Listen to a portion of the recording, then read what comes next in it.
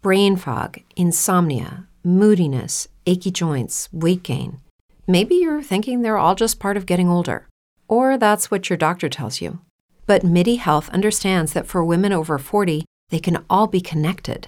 Hormonal changes that happen during perimenopause and menopause are at the root of dozens of symptoms women experience, not just hot flashes.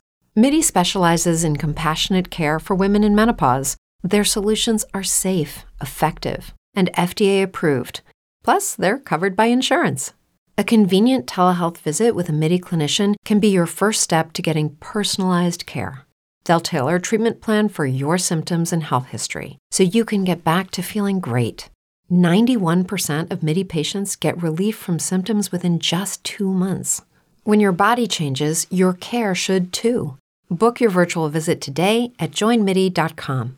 That's joinmidi.com.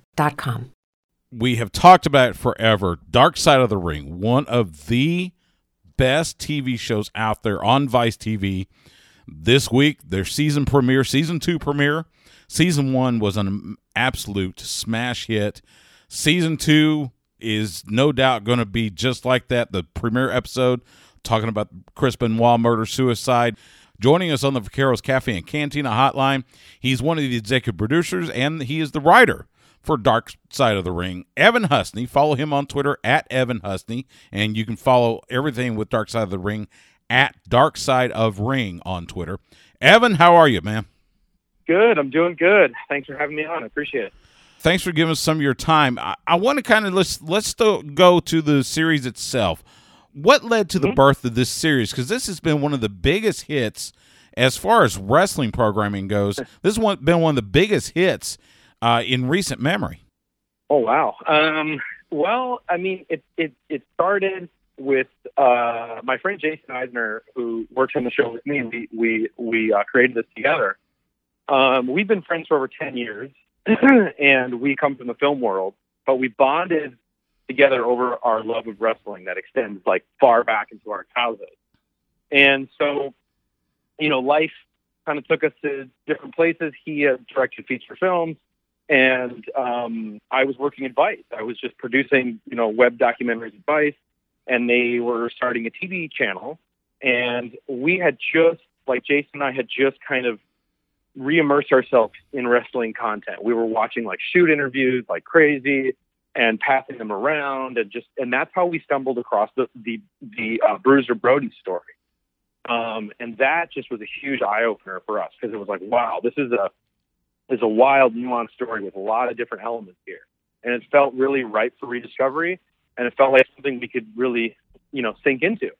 And the kind of idea for it was like, if we covered that story, and we took our inspiration, which was from this like seminal documentary film called The Thin Blue Line by Errol Morris, and we're like, what if we told like this like stories from the wrestling world, kind of in the stylish framework of The Thin Blue Line, and really elevated it to be something just, you know, beyond. And so, because we really hadn't seen wrestling get that kind of a treatment.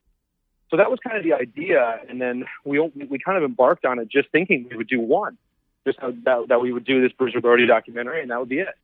And then, of course, we pitched it to the channel, and then they were like, well, do you have any other stories you could cover? And then we just kind of put it together, and like, yeah, wrestling isn't there are no shortage of fascinating stories in that world. So we just put it together, and we shot the Bruiser Brody thing as a pilot in 2017. And then a couple months later, after it was finished, we were off to the races doing season 1. And now we're here for season 2. The Bruiser Brody episode was so fascinating, and I knew a lot. I had heard some of the stories, and ironically, right, that last year, so we are partners with the Professional Wrestling Hall of Fame in Wichita Falls, Texas, and we had Abdullah the Butcher there because he was getting inducted. And we talked about that. We talked about that episode about Bruiser Brody, and it was interesting to hear. I mean, he kind of repeated some of the same stuff that he'd said in the documentary. So it was kind of fascinating to watch that. Season 1 was absolutely just it was incredible with the Bruiser Brody documentary. You know, here in Texas, we hit home big time with the Von Erich episode as well as the Gino Hernandez episode. Yeah. Was there something that surprised you doing those season 1 episodes something that came out that maybe you didn't expect to find out? Yeah, there's a couple of things. I would say there's two big ones. One was, I mean, it's definitely a nuanced one, but when we were doing the Montreal Screwjob episode, obviously a story that's been told many, many, many times before, but it was a story we wanted to highlight because we did engineer, this whole show to be accessible for people who aren't, major wrestling fans like us. And it is an important story in the history of wrestling. And it really helps non-wrestling fans understand how the business kind of works behind the scenes and what it means to be a champion and everything like that. So that's why we did it. But we weren't expecting, Jim Cornette, who's a regular on season 1 and 2, we didn't expect him to kind of use that as his opportunity to be like, all right, well, I was the person that pitched the actual spot, the actual compromising position that Brett was put in, in order to get the title off of him. So that was his first time he had aired that out to the world, which was really cool. And I didn't know that when we flew all the way out there to interview him. So that was cool. The other one is a slightly bigger in scale, but just was the entire Gino Hernandez episode. We kind of went into that episode hoping that, there would be a story there, because we basically went into it just knowing the rumor and innuendo behind the way that he died. I mean, many people thought it was a drug overdose, but then some people thought it was a homicide. And so, it's tough to go into like a documentary just based on a rumor, but that's kind of what we did. And then to our surprise, we just found that, wow, that story, the rabbit hole was much, much, much deeper than we had ever hoped. And every day in the office, it felt like, some new little detail was being discovered. It was a pretty exciting time. I can agree with that, especially the Gino Hernandez one. I remember when he passed away, and then I've heard stories from a lot of the veterans that were there at the time, and I'll be honest, personally, I do think he was murdered. I think there's just too much there to think this was just a simple overdose. Talking with Evan Husney, the executive producer and writer for Dark Side of the Ring. Let me ask you this: do you have a favorite moment from season 1? Mine personally, during the Von Erich episode, I had heard, I know all the stories about how all the boys died and everything, and I've seen just about every interview Kevin has done, and that was that episode. That was the first time I'd actually seen Kevin Von Erich actually break down in front of a camera talking about his brothers. Right? Was there something that spoke to you? Well, that whole experience. The whole experience of being with Kevin was actually my top moment from last season, because we actually didn't intend to do an episode on the Von Erichs originally. It's kind of hard to imagine now, because it's probably one of my favorite episodes that we've done.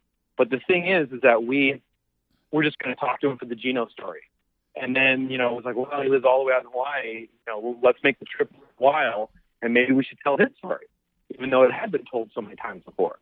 But we thought the way that we should do it is we should go out on his turf and, on his compound, and spend a really good amount of time with him, which we did. We spent about 2.5, 3 days with him.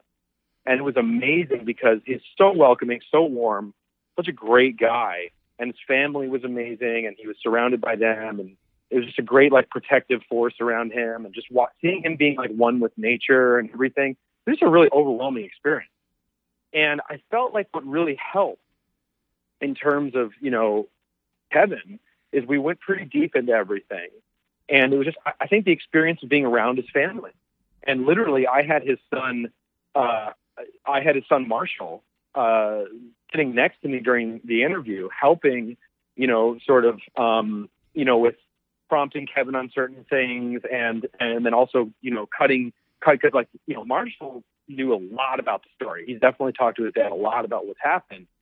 And Marshall was kind of prompting me on some things that I might not even know. So that was really helpful. And I think just the dynamic of having a family kind of coming together to help Kevin and to help tell him the story, I think is what kind of made it just a little extra more, emotional than it would be otherwise. You're absolutely right. Ross and Marshall, both just fantastic young men. I've had the opportunity to talked to them on several occasions, be with them at different shows, and it is so great. I'm so proud of them and what they do for their dad, and it's amazing watching them. Yeah. They were at a Major League Wrestling show up in the Dallas-Fort Worth area, and it was the two of them and Kevin, and to hear that crowd, you would have thought it was 1985 back in the Sportatorium. It was so fantastic. That's so cool. That's so cool. So let's love those guys. I know they're fantastic. Let's go to the season 2 and the premiere episode. Chris Benoit. So many emotions that came back watching that, and the anger and the sadness and confusion and just everything. What was your biggest concern putting this episode by itself together with all the different stories and just the absolutely tragic way that this story turned out? Well, for me, one of the things was, obviously when you have a show that explores these types of stories in this world, it's hard to ignore the Chris Benoit story.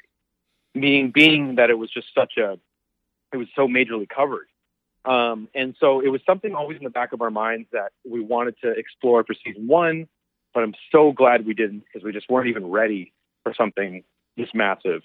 And going into it for season 2, I think the main reason that we really felt like it was important to retell was because we felt that there was so much of that story that was kind of unexplored from like a processing point of view, because the story became so taboo. It became the thing you just can't even talk about, and people in the industry feel like they can't talk about, and it just didn't feel like there weren't any constructive conversations happening around it. When I think there are a lot of things, some positives and things that we can learn from this and also empathize with as well, which I think was another thing we were seeing online that was geared towards some of the people that you're seeing in this show. So what we wanted to do is we wanted to try and put together the show really from an empathetic point of view, with getting all the people that this affected the most, or trying to get all of the people that this affected the most, and kind of getting them together and having them just talk about their experience. And one thing we found in doing that is we really found that they wanted to share their story. Like, they had kind of kept this aside for so long, and there wasn't really that platform to really express their complex feelings on it, because it's all very complicated. It's a very complicated story. I can't even imagine putting myself in those shoes of knowing somebody who had committed that crime, thinking I knew somebody well enough, and then seeing what happened, and trying to process that and come to terms with that, especially if that was your friend, if that was your brother-in-law, or if that was your father in some cases. And so that to us we found that this was something that people wanted to finally talk about and kind of be closing the book on it a little way, but also having an effective catharsis afterwards. And so in doing that, it was we could only tell it if it was from that point of view, rather than kind of digging up old wounds just for sensational purposes, and I think that we achieved that with the episode. Talking with Evan Husney, the executive producer and writer for Dark Side of the Ring. Catch it on Vice TV. It's on every Tuesday night now, right? Starting this week, every Tuesday night, 9 p.m. Eastern, 8 p.m. Central on Vice TV. And you're right. One of the themes that it seemed to carry was how the living victims of what Chris did, how it affected them, and in particular, David Benoit, Chris's older son, as well as Nancy's sister, Sandra. Real quick, the rest of season 2, you've got everything from the death of Owen Hart to New Jack from ECW to the Road Warriors, which, in my mind, the greatest tag team of all. Without letting anything out of the bag, give us a little, a nugget of something to get excited about, besides the simple fact these are just fantastic stories told by some fantastic people. Give us a little something to watch for as season 2 continues. Yeah, I'll give you one quick, big one, and then one quick for the fans. Actually, maybe two. The Owen Hart episode, I think, is going to be the one that is going to be the most fascinating outside of the Benoit episode, of course, is really because, this is a perspective on the story that I don't think anyone's really gotten in depth especially on camera. And the fact that, Martha Hart and her children basically came together to want to tell this story and then getting their whole perspective on it is definitely one of the things you want to look for, because that is just really, really emotional, really moving. And I think to the fans, obviously there are some stories, some names that you're familiar with that are in season 2, but I don't think, because I certainly wasn't, and I consider myself to know a thing or two about wrestling, but I really didn't know much about the UWF and Herb Abrams, which was an ill-fated wrestling company started by a wrestling fan in the late 80s, early 90s that turned out to be a spectacular disaster. And this episode, day by day, because we're just putting the finishing touches on it, is really shaping up to be fascinating. So for those that like the Gino Hernandez episode, one that's kind of more, a deeper cut, shall we say, this Herb Abrams episode is definitely going to be that for season 2. Excited for all of it. He is Evan Husney. He is the executive producer and the writer for Dark Side of the Ring. Catch it Tuesday nights, 9 p.m. Eastern, 8 p.m. Central on Vice TV. Follow him on Twitter at Evan Husney. And you can follow the show on Twitter at Dark Side of Ring. Evan, thank you so much for your time. All the best to you. Looking forward to the rest of season 2. Thank you. Thanks for having me. Appreciate it.